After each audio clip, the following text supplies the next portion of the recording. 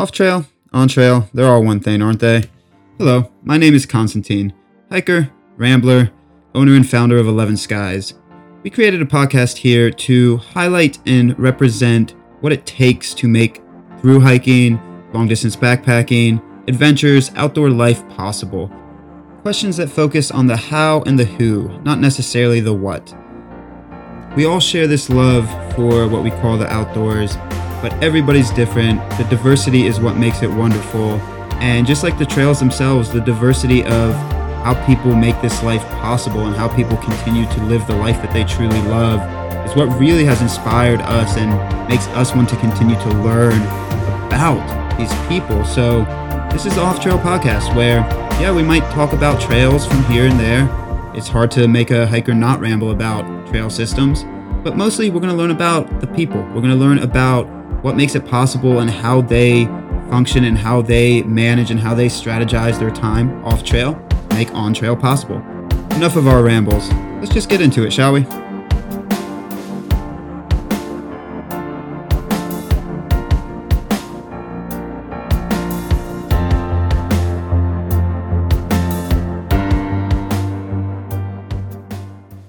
Welcome back to the Off Trail Podcast. My name is Constantine, and today we have the one and only Slider on the show with us. So, Slider, thank you for joining us. Oh, thanks for having me. So, I am going to try to pronounce your full name here, and I hope I do it right. So, it's Amy, Slider is the trail name, Hunsucker. Is that correct? That is correct. Perfect. I'm getting names correct. It's going to be a good day today.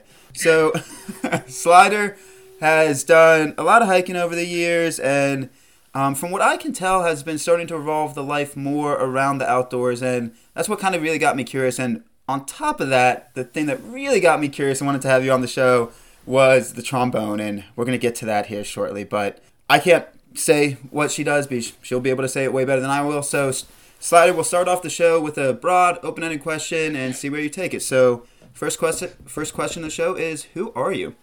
Well, really, the main things I do in my life are hike and play the trombone.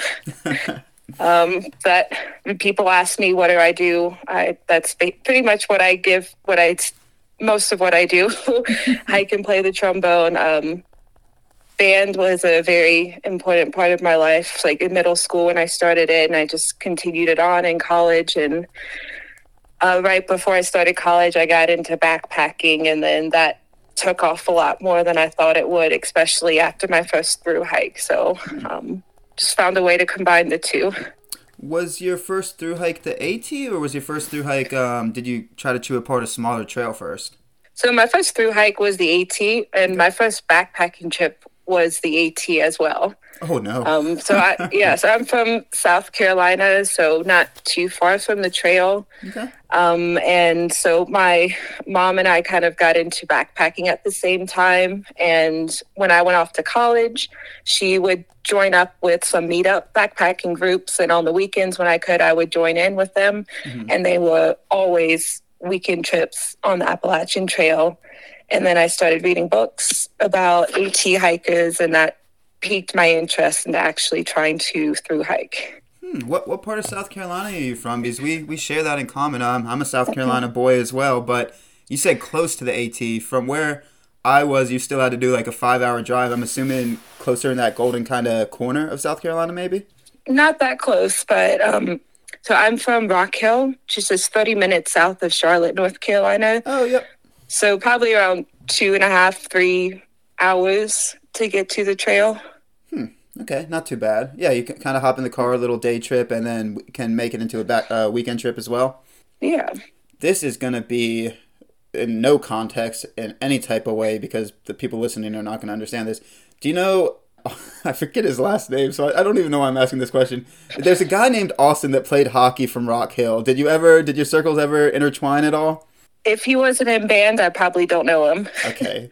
Yeah, that question, I don't even know why I put that in there. Just my own general curiosity. My mind is my worst enemy sometimes.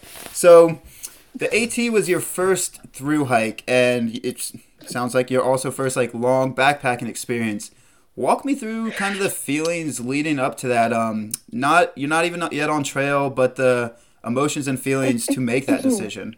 Yeah, so when I was first doing just 2-day backpacking trips on the AT, I had zero interest in doing that for 4 months because a lot of those weekend trips were like really hard, and I had a good time, but I couldn't imagine doing that for an extended period of time. But then my mom, she kept showing me these books by people who thru hiked, and reading those that piqued my interest.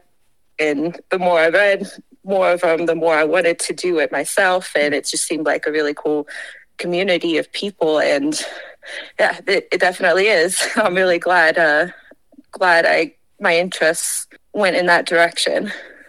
Isn't that an interesting transition? I'm in the same thought field and same boat kind of, as well as when I first started getting into hiking, weekend trips and day hikes really weren't my cup of tea. Like I'm hesitant to say the word pointless, but sometimes it would just feel like I was pointlessly wandering there, that I didn't have a goal. But then it's the same activity, but longer, and somehow the longer aspect of that activity is way more enjoyable, like thousandfold. Oh, yeah. Yeah, definitely. I think that's kind of, well, you're talking about goals, and I've always hated setting goals for myself. Huh. I'm not a huge planner, I guess. Even in band and music, I would always say like what my goals are, but I wasn't adamantly set to live up to those goals. If something else came up, I'm fine switching over to maybe trying this. So I guess with the hiking, it's just being there. That's the best thing about it. It's not getting the goal, it's just being there.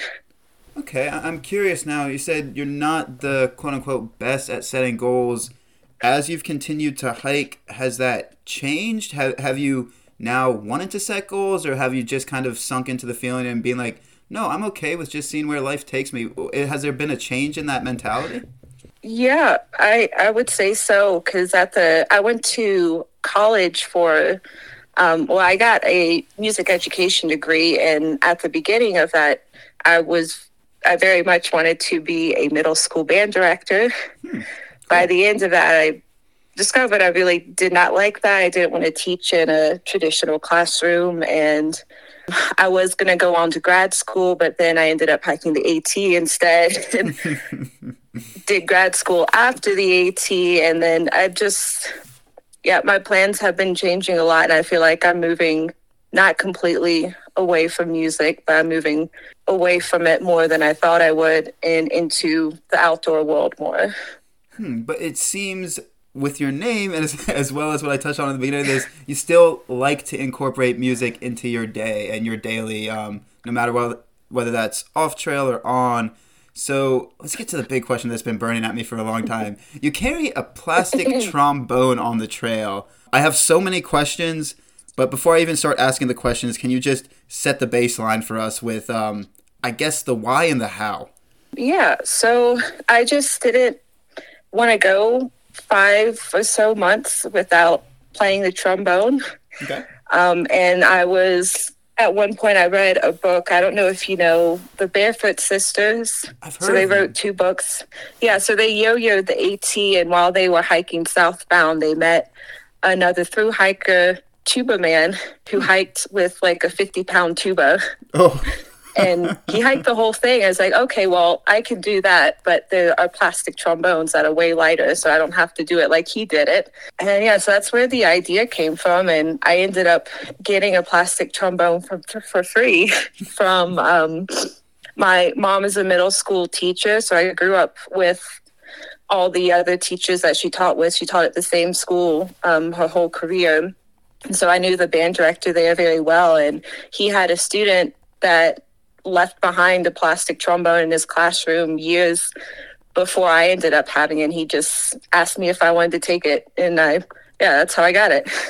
This story is very in line with the mentality of trail. It's like there's already a story to the item before even heading out there. It's not just, I went to a store and purchased it. It's like, yeah, the item itself has a story, and it makes you connected that much more to it. Now I'm curious is how often do you incorporate the trombone into each day? I know that's a very general question, and on trail days fluctuate a lot, but I guess on an average, how often do you try to incorporate it into your daily trail routine? Not as often as people think, especially with through hiking. You get tired, and a lot of times you're just trying to you hike all day, and then if you take a break, you don't really want to put effort into that break. But I like having it with me, even though I don't play it too often out there. It's nice to have when I do get the urge to play something, maybe like a nice view or around a campfire with a bunch of other hikers. And yeah, so it's not too often. Yeah, and when we were talking about it, I'm jealous of your trail family. And on that note, I'm going to be wagging my finger and getting a little sass at Dine and Dash here. I don't know if you're listening, Dine and Dash, but I'm wagging my finger and getting my sass game up, like you said, for not telling me about that you hiked so much with her and not telling me some of the stories. I'll make sure he listens to this. Okay, tell him. Well, he's going to hear this. I'm working on my sass game, and I'm sorry, Dine and Dash. You're the first person to get the sassiness with it. But yeah, you didn't tell me any of the stories, so I guess I want to hear some stories of the trombone being used and maybe uplifting some spirits when the people around you had a hard day. Would you use it at different moments to, change your thought trajectory, change those around you? How would you use it sometimes? Well, I'd say for the most part, I played it more when I was by myself. Okay. But I mean, obviously, people see a plastic trombone, they want to hear what it sounds like. So if someone asks, I would play something for them. Mm-hmm. But you asking that question, that brought up a memory from the AT that I haven't thought about for a while. I think it was hiking out of Hot Springs, and there was a shelter 11 miles out. And that hike, if you're going northbound, that hike, it's a tough one, and it was really, really hot that day. So I just did 11 miles. I stopped there, and so I was just hanging out, had the trombone out at one point, and some guy is hiking into the campground area, comes over this hill, sees the trombone, and immediately starts yelling at me. It's like, oh, you're real. This is real. Thank you for being real. I guess someone told him. He didn't quite believe them, and then that was just kind of a funny moment. Yeah, because it's amazing the hiking communication network, especially on the AT. Now with phones, it's a little bit easier, but I've talked to people that hiked it in the 80s, the 90s, and the word of mouth and kind of the massive game of telephone down the trail. Somebody can know about you that's 1,000 miles back and being like, oh, I can't wait until I run into this hiker. I can't wait until I run into this hiker. So you probably made that guy's day. Yeah, I think it's easy to do that when you have a more obscure instrument for the outdoors. Yes. The AT, you meet people that kind of carry, in my experience, I've met people that carried, what was it? It was there was some guy named Treckeroni, and I don't know where he's been because I've been looking for him, but there was some guy named Treckeroni that carried 2-foot-long tubes of pepperoni duct taped to his trekking poles, and I thought it was a myth until I met him, and it was absolutely glorious. Did he eat them, or were they just there? See, that's what I don't know. I got to meet him, but they didn't have any bite marks out of them. It's not like they were open. I'm assuming at some point it became a gimmick, and that's just what he did, and maybe had extra pepperoni in reserve in his pack. I'm as curious as you. That's why I've been looking for him. I've been trying to Google him and be like, I want him on the show. I need to talk to him about these tubes of pepperoni he carries around. Well, yeah, I hope you find him. I want to hear about that. I know. Oh, man. So I'm not much, I don't ask this question often because everybody carries their own weight in their pack, and it's, if you're comfortable with it, you're comfortable with it. So it's not something that really I ask that often, but I'm curious, how much did the trombone weigh? So the trombone, it's 1.2 pounds. Okay. But with the case, so on the Appalachian Trail, I kind of put it on my pack a different way on the AT and in the CDT. So the AT, I had it still in the case because the pack that I was using, the side pockets weren't very big, so the pieces couldn't fit in the side pockets. So I just kept it in the case and kept it attached with some straps just kind of diagonally along the back. So the trombone by itself is 1.2. With the case, it was 2.8. Whew. Okay, got a little heavy there. Yeah, but then on the CDT, I went from an Osprey pack to a more ultralight one. Okay. And the side pockets worked really well. So because the trombone comes apart into two pieces, so I was able to keep those two pieces apart and just put them in both side pockets, and that worked out very well. And at a certain point, like even if it weighed 3 pounds, this is why I don't ask the weight question, is because for the most part, if it gives a hiker joy and gives a hiker comfort and benefits their hike, who really cares about the weight? I know you're probably listening and being like, no, it was heavy at some points, but did you find yourself, I guess what I'm asking there is, did you find yourself upset sometimes that you had an extra 3 pounds on your back, or did it just become so part of your routine and give you that happiness that it was just part of your kit, part of your hiking wardrobe? There was really only one moment on the AT where I was kind of upset with it. I don't remember which shelter, but I know it was in the Smokies. And I was about to go into Newfound Gap to resupply, and I was trying to figure out a way to attach the trombone, like without the pack, without the case, but there was really no way to do that with anything that I had on hand. So I just gave up on that idea and just accepted it, and I was fine with it the rest of the time. I have so many questions. I'm sorry if we're hyper focusing on the trombone. We will get to other questions, I promise.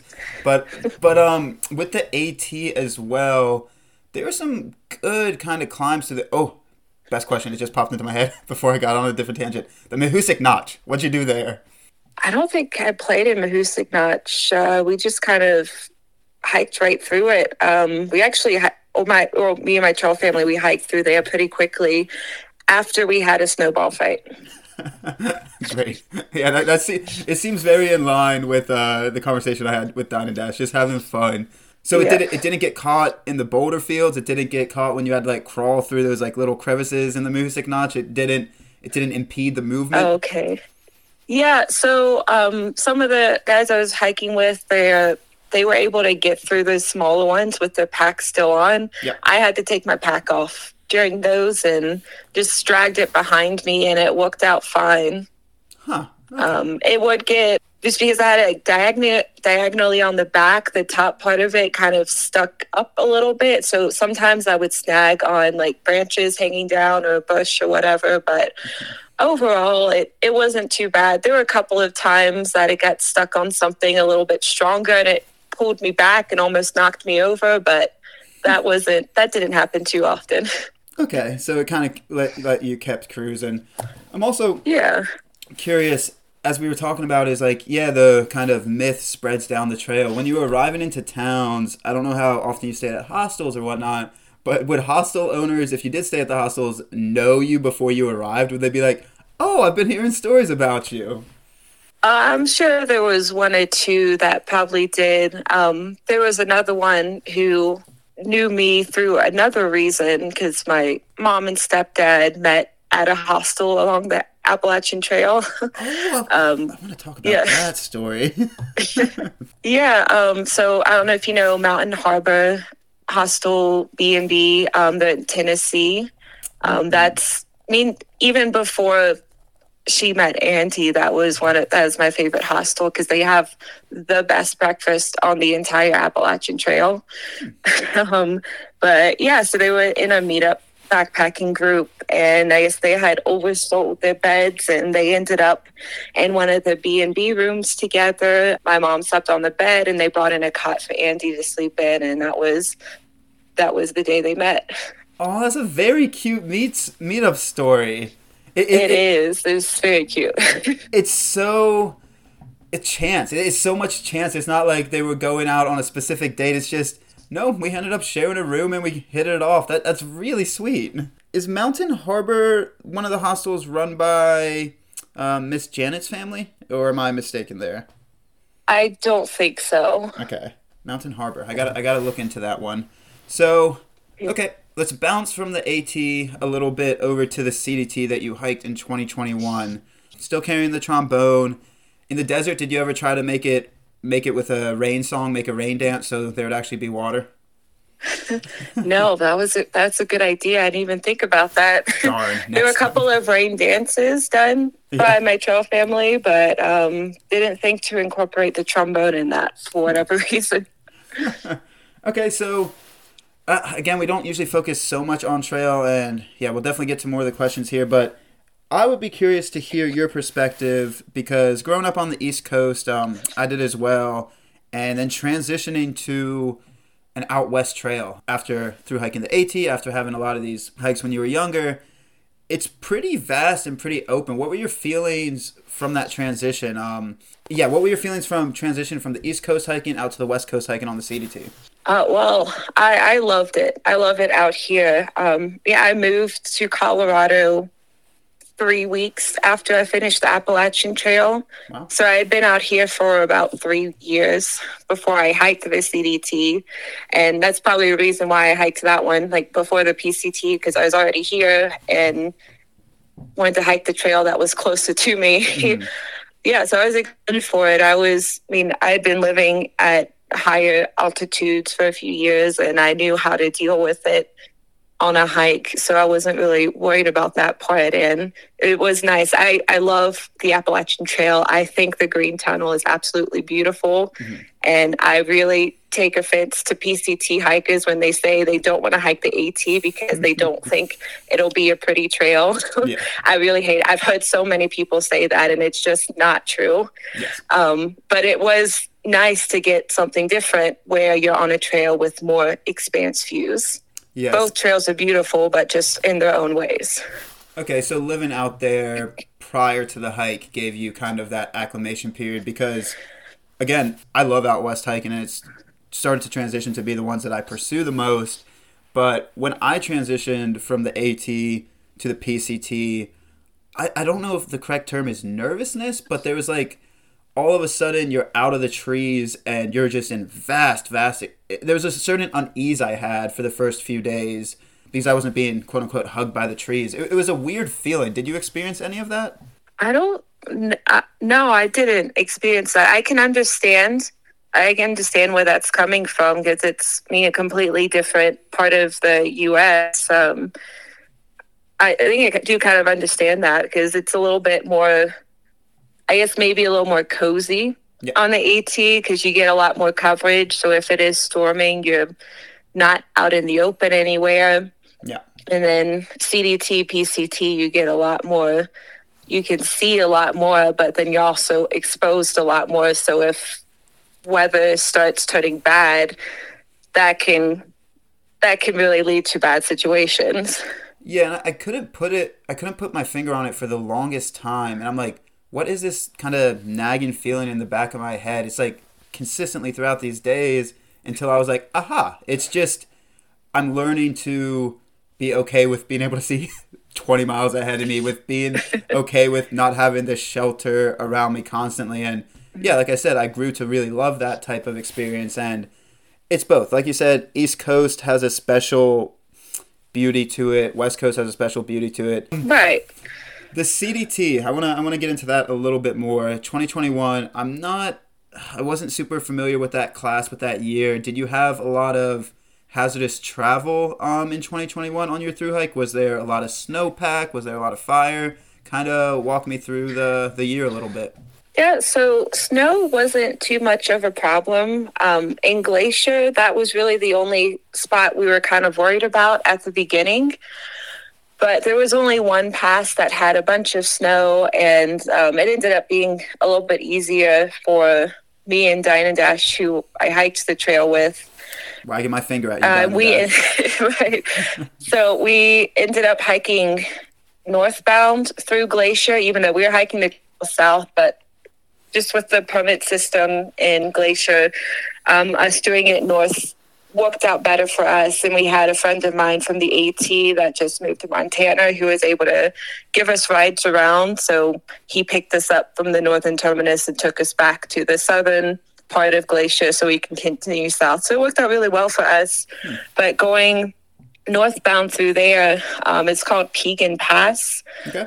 So we were going down from that. And for us, going north in we were going down the part with the snow, and it just kind of zigzags back and forth over this snow and ice sheet.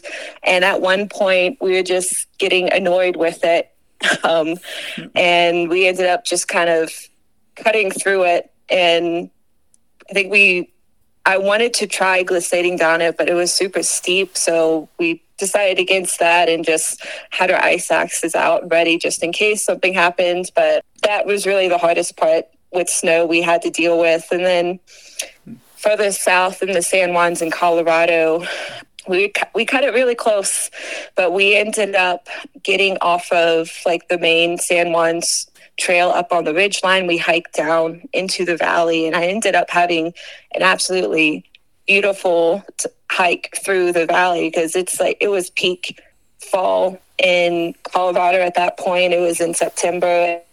They were at the peak of changing colors, so it was just beautiful. And we were hiking down below the mountains. We could see snow falling on the mountains where we would have been, so we knew we made a good choice with that. But fires, that was definitely the biggest issue of weather that we had. So in Montana, a lot of CDT hikers this year took what's called the Big Sky alternate. Okay. And I really wanted to hike through Anaconda, because a lot of past hikers told me about it and said, you have to go through here. It's a really cool town. So we ended up not taking that alternate and hiking through Anaconda. And because of that, there was a fire closure ahead of that there. So taking Big Sky you would avoid that.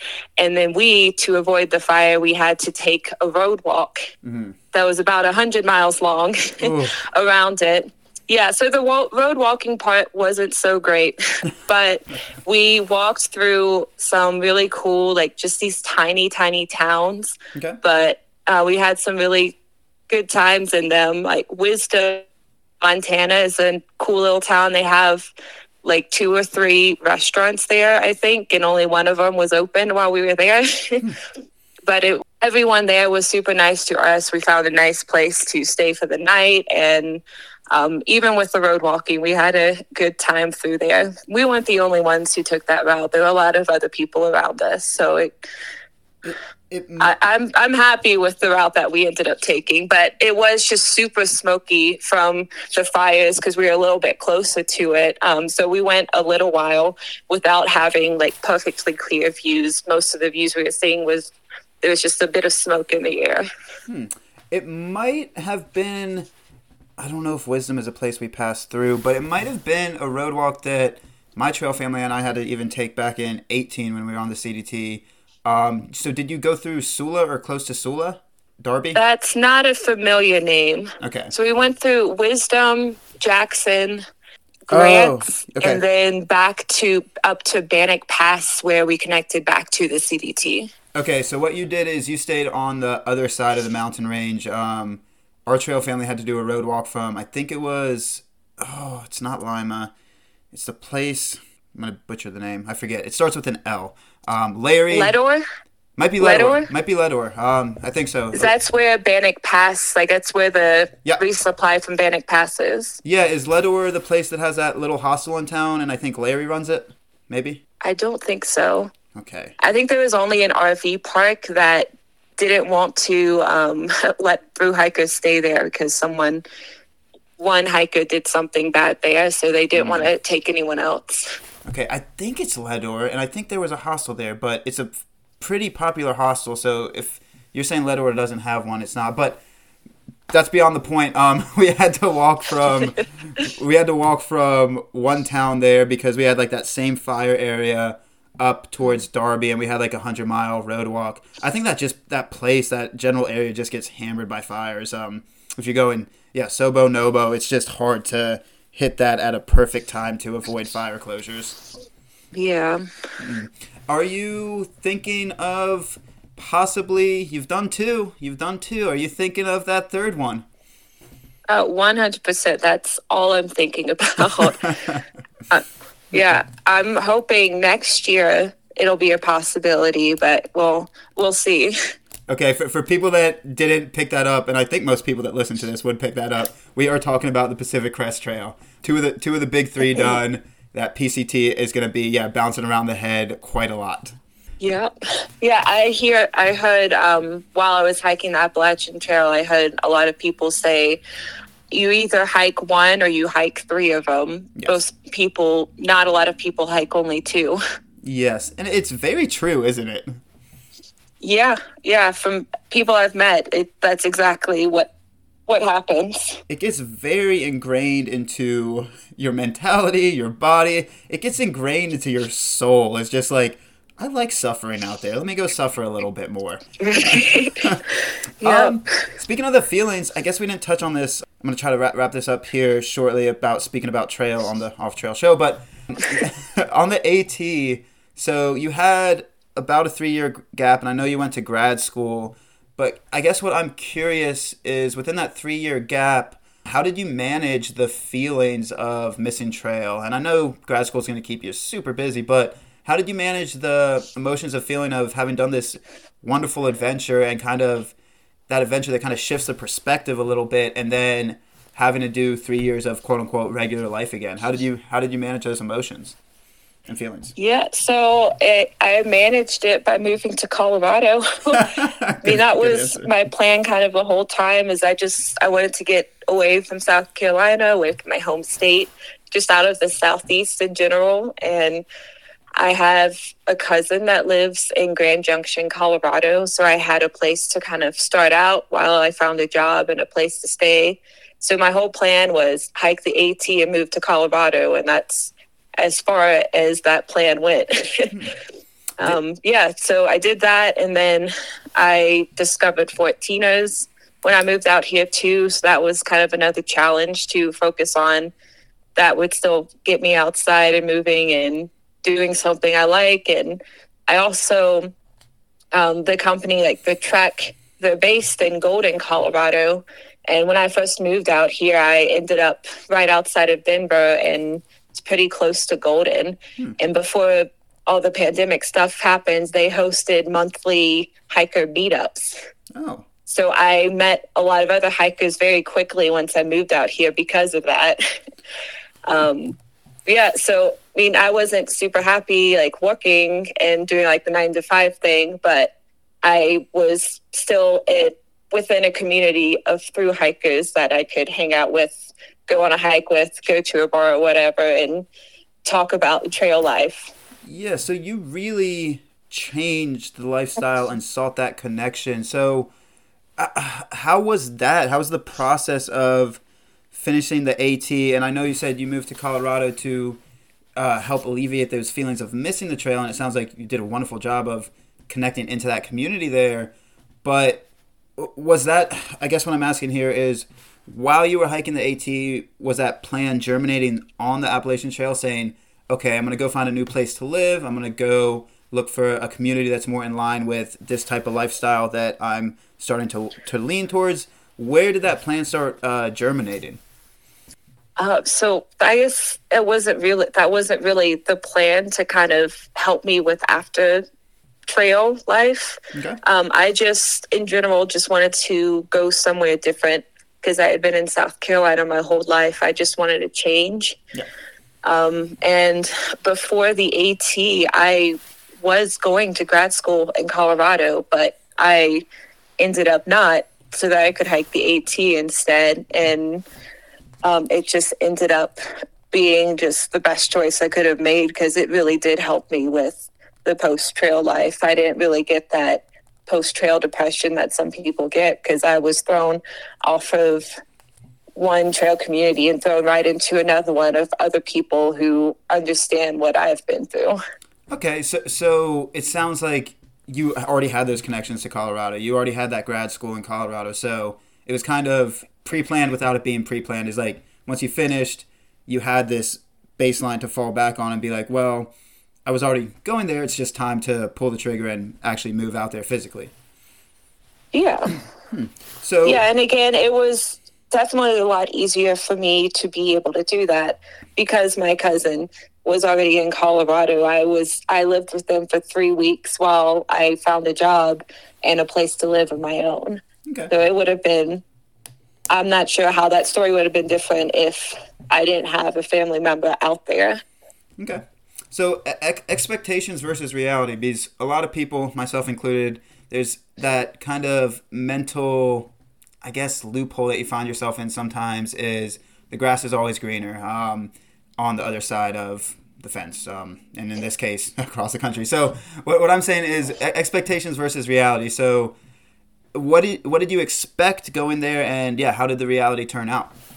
I really don't know if I had much expectations. I was just happy to take things as they came, and being that first year out there, it was hard, but it was nice that it was hard, just because I've substitute taught a couple of times, so that was just kind of a default job that I looked for, and it's usually easy to get because substitute teachers are needed pretty much everywhere.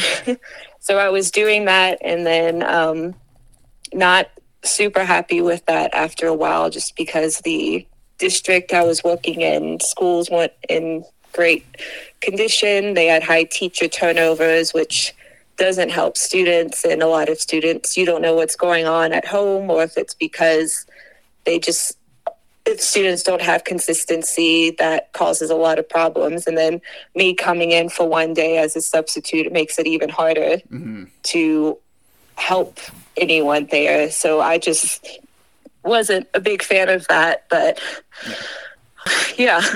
so that was the hard part. And then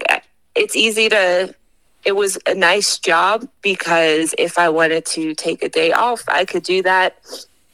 But I also, for the most part, couldn't, because I couldn't afford to take those days off. Yeah. So I also added a couple of side jobs to that. So I was driving for Lyft. This is all, again, before the pandemic. I stopped doing that once that came in. But I drove for Lyft for a little while. I also watched people's dogs on Rover, just like a dog watching app. And that ended up helping a lot, and I was able to take a full week off from work to meet up with a friend in South Dakota and hike the 125 South Dakota Centennial Trail with him.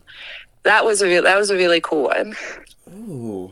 And you also kind of found your way into a question that I usually ask on this trail is the finance aspect of how people make this life work. And I love the variety of the answers. Your answer really encompasses a lot of people's answers. Is they just puzzle piece things in together to make it work. So it sounds like you had multiple side gigs, but was teaching your, I guess, main gig, and then you built time around that for the other side hustles that you were trying to fuel into that? Yeah, so I did start with the substitute teaching, and then just because I wasn't enjoying that, doing that 5 days a week, that's why I started doing Lyft and Rover. So if I wanted to take a day off from subbing and so do like 4 days a week instead of 5, I was able to do that and afford to do that. That's how that started. And then I did driving for Lyft, doing those side jobs. I actually really liked those a lot more than I thought I would. So it was nice. I only stopped them once I moved for grad school. Okay. Yeah, you were juggling grad school with that too. That's a lot on your plate. That is quite a lot on your plate. I don't know. I feel like when we were exchanging text messages, you didn't want to talk about the specifics, but I don't know if you'd be okay with talking about the general aspect of where your life is going in the year of 2022 and intertwining, I guess, your work and your play. I'm trying to generalize it. Oh yeah, I can talk about it now. Oh, okay. I was trying to. Sorry. I was just told to wait until they told the other. So I've posted about it on Instagram already. So that's good to go. Okay. So yeah, let's talk about what I was trying to make super vague a second ago. Let's talk about that you have now found a way to intertwine your passion and your love for the outdoors with work. So yeah, let's talk about that. Yeah, sure. So I am currently living close to like Winter Park, Colorado, technically Tabernash, but I work on like a resort ranch right now. I found a job while I was on CDT. That's another story. But so it's pretty comfortable here. So I wasn't looking for another job, but I was reached out to by someone who does guided backpacking trips for the Blue Ridge Hiking Company. Mm-hmm. And she told me that the caretaker position was open and that they were having trouble filling it. And I immediately was like, okay, this would be perfect. Do something like this. So I applied, and 2 weeks and 2 interviews later, I got offered the bunkhouse in Hot Carolina for the hiking season this year. And I'm in Colorado for, I don't know when you are going to release this, but like it's Wednesday today, and then Tuesday next week is when I leave Colorado. Ooh, exciting. Is that exciting? Yeah. You've lived there now for more than a few years, so is that exciting? Is that nervous? What are the feelings about, combining your two passions? Well, I guess work's not necessarily a passion, but combining the two essentials of life, passion and work. Yeah, so this is definitely an unexpected turn from what I thought I was going to be doing, because I was kind of looking forward to hiking 14ers this summer, but I'm also very excited to be working for this company. And then Jennifer Farr Davis, who owns and started the company, her book, Becoming Odessa, was the first thru hiker book I read that initially got me interested in thru hiking. So I'm really excited to work with her and her company, and so it's so much excitement at this point because it's a seasonal job, and I have every intention of coming back to Colorado after that. Okay, and you're gonna get to see so many ATers. That's gonna be so fun. Yeah, and I know a couple of people from the CDT who will be hiking the AT this year, so it'd be great to see them again. Oh, that's so awesome. I'm so happy for you. That sounds a perfect fit. So I guess bounce off of that question is, it's going to take a little less tangible here, go into a little bit more intangible. But what if you could choose one thing, what would be the thing that draws you to keep living this type of life? What would be the one passion that makes you want to keep living a life of adventure, a life in the outdoors, a life of hiking? What would be the thing that keeps drawing you back and keeps propelling you forward? I think that answer is the same for most people. It's just the community and the other people that you meet. It's nice. It's really easy to connect with people out there. Yeah, it is a reoccurring theme. I think I chatted with somebody the other day about the aspect of just a regular conversation that you have with a hiker, whether you meet them out on trail, whether you meet them in the quote-unquote real world. There's already a level of kind of... Hello? Oh, can you hear me? Okay, you cut off for a little while. I didn't hear what you said. Oh, no. I moved to somewhere that I think has better service in my room. Okay. Well, I think we should be good. Okay, that gives me a second chance to cut out those rambles. They were not going in a direction anyway. So okay. what I was saying is, the community is a reoccurring answer. And I was chatting with somebody about that very aspect is... I don't know if you've noticed this, or you definitely have noticed this, but I don't know if you would quantify it the same, is that when you're having a chat with another hiker, another outdoors person, there's already this level of connection that you have just right off the bat that you really can't get anywhere else. And it's like a level of comfort as well. Have you noticed that in a lot of the, well, again, I'm assuming you have, but have you noticed that in a lot of the conversations and relationships and interactions you've had with people in the outdoors? Yes, definitely. Especially going to those hiker meetups every month. When I first moved to Colorado, it was super easy to meet people because you just go up to someone and you already know that they are a hiker, most likely a thru hiker. So you just ask, what trail did you hike? They said, oh, cool, I hiked that one too. What year did you hike it? And then especially if you find someone who hiked the same year as you, that's automatic connection. Yeah. Yeah, you find somebody that hiked the same year as you, and you get giddy. You just get so excited. Yeah. Like your body just starts bouncing. You're like, ooh, let's talk about it. Let's definitely talk about it. Yeah, because I'm good friends with someone now who hiked the AT the same year as me, but like she was a month behind me the entire time, so we never ran into each other. I started kind of on the earlier end in early March, and I finished at the end of July, and I think she finished in maybe September, so we never had a chance to run in. Oh no, I'm losing you again. Oh, can you hear me now? Yeah, it cut off when you said run in, and then it cut off a little bit. Oh, okay. Yeah, so I was just saying that I started on the earlier side in early March, finished in July, and then she finished, I think, sometime in September. So we were like a month apart at least the whole time, never met. And then even me and Dine and Dash, we hiked the AT the same year, but never met on the trail. But we started and finished within a few weeks of each other. And we kind of worked it out that we crossed paths a few times without running into each other. Yeah, it gives you, like, there's already the broad shared experience of anybody that hikes the AT, you already have this connection with. But then when it distills down to a specific year, I don't know how to quantify that. There's a shared experience on top of a shared experience, being like, you did it the same year as I did. You probably went through the same struggles. You probably know at least the same people, or broadly the same people. There's another level of connection within the same year that, yeah, it instantly kicks it off. Yeah, definitely. So, there was also something in there. You cruised through the AT. You started March and you finished July. March, April, May, June, July. You cruised through the AT as your first hike. I don't know if we have to talk about that, but I just had to say that. You crushed through that trail, especially as a first hike. Yeah, I guess, so I started March 10th, finished July 31st. Once I had a pretty big trail family, and we all met each other and started hiking together right out of Damascus. Mm-hmm. And we all just, it was a huge group of us, like over 10 people, and we were all hiking the same pace. We all wanted to do like 20 plus mile days every day, and that's what we did. Yeah. And then about halfway through, I got off the trail for a week to go to a friend's wedding. Some other people kind of got off for a few days to visit family or whatever else. But then most of us caught back up to each other.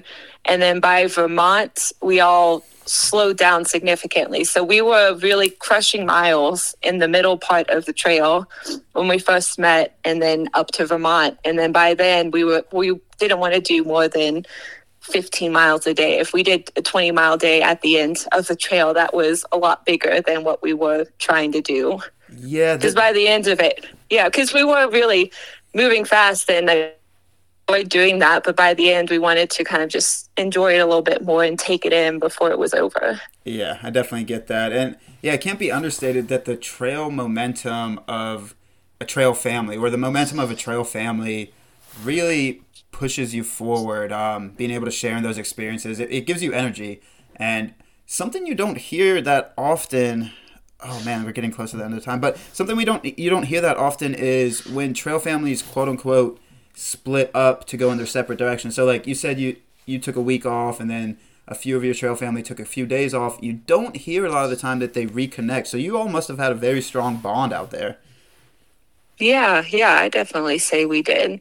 All 18 or so of us at the beginning. There were a couple that kind of dropped off during that, but 13 of us were finished close to each other. So I finished with a group of 10, and then 3 of them, they were a couple of days ahead of us. So they finished a few days ahead of us. But like the 13 of us, we were kind of the main group that stayed together most of the time. Wow, you had a big trail family. Out of my own curiosity, did you all have a nickname for your trail family? Yes, we were called the Northbound Horde.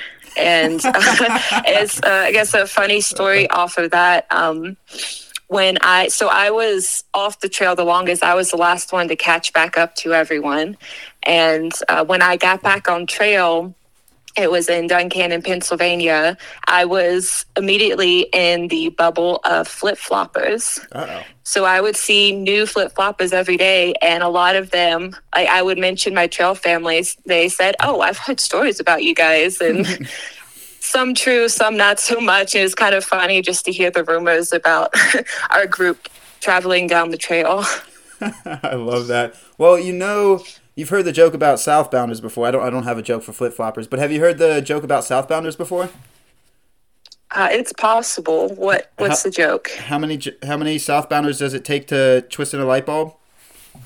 How many? None. They just all turn it the wrong way. They can't do it. Oh. Yeah. It's such a dumb joke. Yeah, I was definitely making those jokes on the AT, but I did hike the CDT southbound.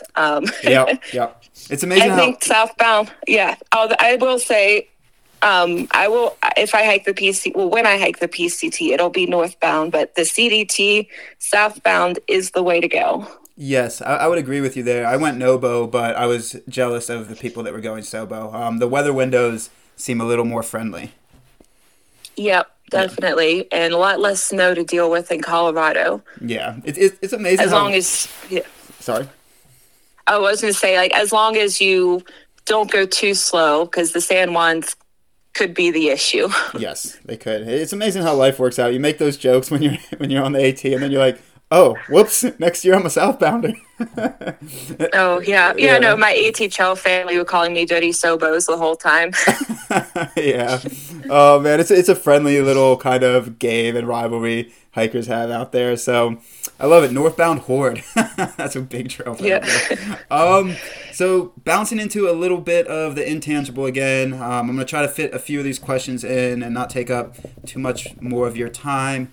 But who would have had the biggest impact on you in this type of field, this type of lifestyle? So it could be somebody that showed you the way before your first hike, somebody you met along the way. Like, who, impacted you the most that you could that let you know that you could even live a life of adventure in this type of free life? Well, I never really expected it to become such a huge part of my life, but it wasn't out of the question, I guess, because both of my parents were 100% supportive of it from the beginning. Mm-hmm. I've met so many other hikers who tell their friends and family that, like, oh, this is crazy. You're never going to be able to do that. Like, why would you do this? And my parents were like 100% behind me from the beginning, like from when I first told them that I want to hike the AT instead of go to grad school. Mm-hmm. They 100% in on that idea. So that was really great. And then I said that my mom and we got into backpacking together. So without that, I don't think I would definitely would not be where I am now. I don't know if I would have got into backpacking without the trips that she took me and my brother and my sister on, because there's our trip to the Grand Canyon where we met backpackers hiking from rim to rim. And that's the first initial interest in backpacking. That's what first started it. That's beautiful that the family gave that type of support. And because a lot of the time you hear stories about people becoming the black sheep of the family. I don't know a better term, pariah. There's a better term out there, but my mind doesn't know it. But people becoming like, their family's like, what are you doing? Why would you do this? And having that support, can't be understated, especially when you're first getting into hiking. And thankfully my family showed me the same love and support too, is just giving that fuel and that initial oomph to get you out there when there can be nerves kind of bouncing around, there can be excitement. Having that kind of stability when you're going out to do something that's so, I guess, fluid is the right word, and just free, it can't be understated. So that's beautiful that, you recognize and see that in yourself and the family, is that, that was a lot of fuel to get you going. Yeah, and I know that's not something a lot of people have, because for me, it was never not an option. Because no one in my life, it helped a lot that my parents were supportive, but everyone else around me, they knew I loved hiking and backpacking. Like, no one else was like, oh, you there's no way you can do this. Everyone else was like, oh, that's so cool. Good luck. Mm-hmm. And I know I'm incredibly lucky and privileged to have that kind of support in my life. Yes, definitely. And like, there comes a point, like having somebody tell you before you start something that you can do, that, oh, you might not be able to do it, will either fuel you, or it will turn the other way and just make you like, well, I shouldn't even try. But then if you're on trail and somebody says you can't do it, you're like, well, I'm going to show them. I'm already out here. I'm going to keep doing it. So yeah, instantly having that support, just, yeah, it can't be understated enough. It propels you forward. So I guess a bounce off of that question from who had the biggest impact on you is shifting to the community that we have talked about, trail community. So how has the trail community embraced you? It could be trail angels, trail family, partners that you hike with. How has the overall just trail community embraced you? I'd say very well. I mean, just the trombone by itself, people are, at least no one has outright said to me that they didn't like it. It seems like an overall something that people like or interested in. Someone might think, oh, it's a little weird. Why would you hike with that? But the general consensus over the trombone, from what I'm seeing, people enjoy that and I guess like to see a different instrument out there. And then besides that, I mean, as long as you're one of the good hikers, which 9.99 hikers out there are good and know how to, clean up after yourself at a hostel and everything, there's always a bad egg in whatever activity you're doing. But you can get along with anyone out there. That's just the kind of community it is. It really is. And like you said, it's the 99.9999. It's just vast majority are just amazing people. But then it's any group. It's not just the hiking community. Any group in the world, you're going to have, any community in the world, you're going to have a few bad apples. And I remember having this conversation with, I don't know if they were necessarily a trail angel or a local, but it was a local in Kennedy Meadows. And especially, you'll experience, and you've probably heard about Kennedy Meadows on the PCT. It's like a big place that hikers kind of bubble up before going into the Sierras. And I was chatting with this local, and there must have been thousands of people there throughout the year. And he was talking about how awesome hikers were, but then how much that one experience with somebody that does something inappropriate or wrong sticks with you for years, and then all the rest blend together. So yeah, it's about being a good steward. A good steward for the trail, a good steward for other hikers. So yeah, I love that you touched on that. Yeah. I mean, when I mentioned in Lador, they do have an RV park there that they used to let through hikers stay at. But now I heard someone who did end up staying there just had to beg them because there were no other options there. Yeah. It was so hard for him too because they had just one bad experience with a hiker. Yes. It's literally one ripple effect can create ripple effects for years. And it's just one bad one. Like that RV park could have had hundreds upon hundreds of great experiences with hikers, and then there's this one that's like bad, and it just ruffles them the wrong way, and then it shuts it down for future hikers. So I guess what I'm rambling into is, and you've stated here, is for people listening, be respectful, and enjoy your hike, but enjoy it responsibly. So I guess that's a Modelo commercial. Enjoy it responsibly? Yeah. Maybe. I don't know. Yeah. Because your actions affect how future through hikers will be treated. Yes. I think many, like you said, 99.9999% of hikers can agree upon that fact. And yes, I love hearing it reiterated here. So 2 last questions for you as we try to wrap up this show is, second to last question, another kind of philosophical one for you is, what does quote unquote the trail mean to you? You can take that in any direction you want. You can say just the AT, you can say the CDT, you can say the community in Colorado, you can wrap it all into one beautiful bundle. Yeah, what does the quote-unquote trail mean to you? I don't know. I guess it's a good escape. It's right now, this point in my life, it's something that I'm constantly thinking of and want to go back to, and maybe slowly working towards doing more of that kind of thing for like my job and making it a more full-time thing that I do. But at the very least, it's, I guess, an escape from the monotony of what we call like a normal life. Because I know I've realized I'm 100% sure of this by now, that I'm never going to be completely happy just having one job, 9 to 5, with only like weekends off. And in the US, you get like 2 weeks of paid vacation, maybe, Yeah. and those kinds of jobs. That's not something I feel like I want to work towards. I'm just thinking about the trail and wanting to get back to it. And that can be good and bad. Yes. But for me right now, I'm just seeing it as a good thing. I'm still young, I guess. So I'm not worried too much about the future, but I know at some point that's probably something I need to think about more. Yeah, it truly is a blessing and a curse. That first hike opens up so many doors into so many avenues of living a full and happy life, but then it also closes off the regular life. The door that's closed is closed pretty hard, hardly shut for me, at least for me. So it's like, man, now I have to find my way in this life and choose my happiness over quote unquote normalness. For me, I guess that's more choose my weirdness over normalness, but that's always been an issue. So yeah, it bounces. Yeah, but it's also kind of helped me to see how just the U.S. in general, it's, as far as developed countries go, they're not set up to help workers as well as other countries. So once I finished these trails in the U.S., I had interest in hiking trails in other countries and moving to other countries and going somewhere else where I could still have like a 9 to 5 job, but because the government works to help take care of the workers, they get paid time off.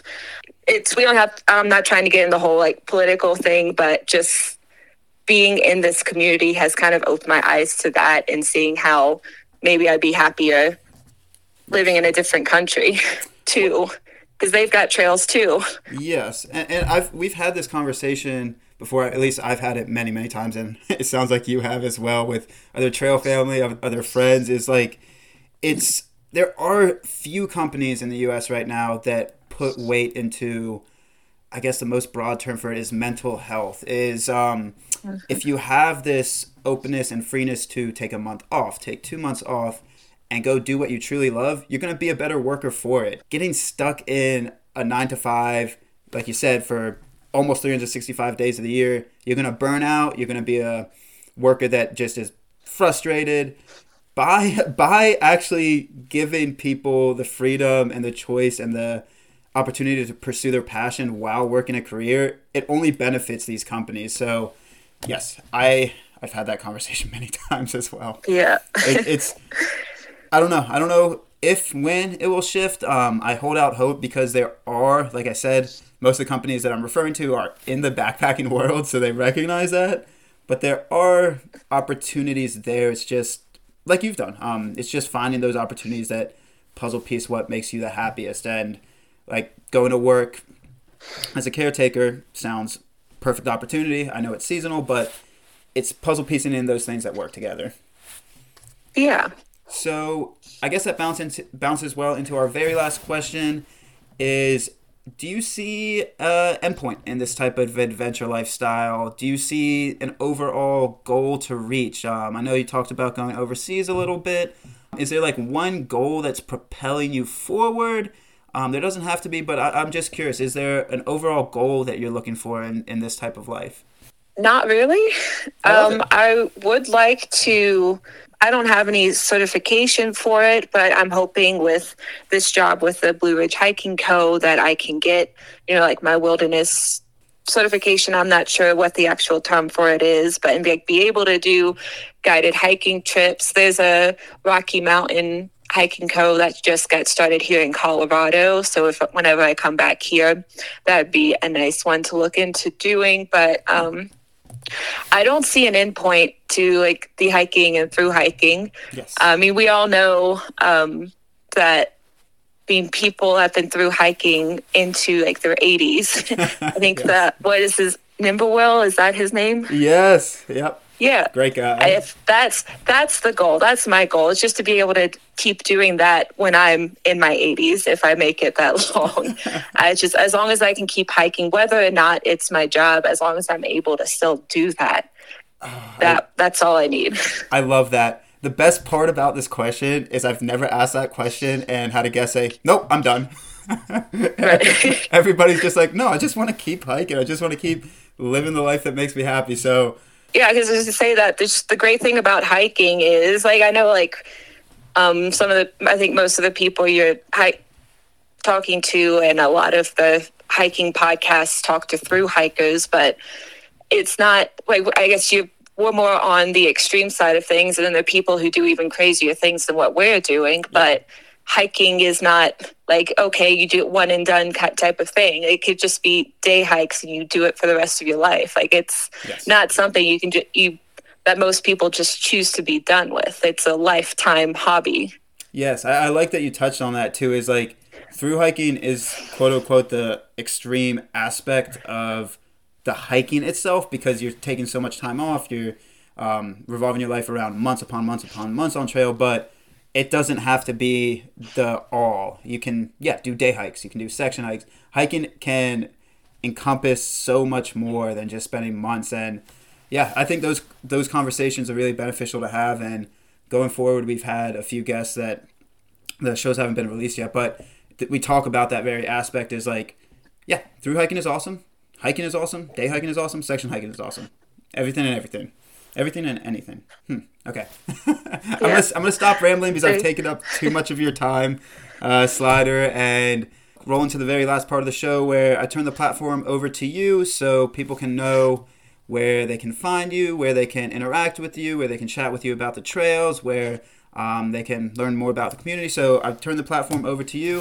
Where can people learn more about you? So I've got my Instagram. That's what I use almost exclusively. It's just trombone and hike. And I've kind of started posting TikTok videos. Same handle, trombone and hike, but I post all of those on Instagram too. So Insta's the main thing for me. Okay. Instagram and TikTok. I will put those links in the show notes so people can access that stuff easier. So Slider, I just want to thank you again so much for the time and sharing a little bit of the story with us. It was really, really fun. Yeah, I always take any excuse to talk more about trail life. Well, folks, another week, another guest, another episode. We have been really enjoying sharing these stories and really diving into the minds behind the miles, the minds behind the hiker, the minds behind the outdoors person. We have been loving this format. We have been loving the conversations. So, as this show has continued to grow, we have been really loving being able to share all these stories. So, if you all really enjoy this show, this episode, this podcast, we would love to hear from you. So please, if you are able, go to Apple Podcasts and leave us a review, leave us a rating, and let us know. Let us know how you are enjoying the show so we can continue to share and we can continue to spread these stories as we dive into the who and the how, not necessarily the what, as we get to take a look into the minds and really see what makes these hikers tick, really see what makes these hikers, these outdoors people, these climbers continue to want to live a life of adventure. So please leave us a review over on Apple Podcasts. Like, subscribe. Every little thing really helps us and fuels us to continue to share these stories and to continue to let us have these conversations with more amazing people. And as always, if you have a suggestion, if you know of somebody that you really want to hear on the show, or you yourself want to be a guest on the show, please email us at offtrailpodcast or visit our Instagram page at offtrailpodcast and communicate with us through there. Send us a message, follow along, get updates on the new guests that are coming out, the new episodes that are coming out. We would love to share your story. We would love to hear from you. Any suggestions, any guests, all are welcome. Hope to see you next week on and off trail.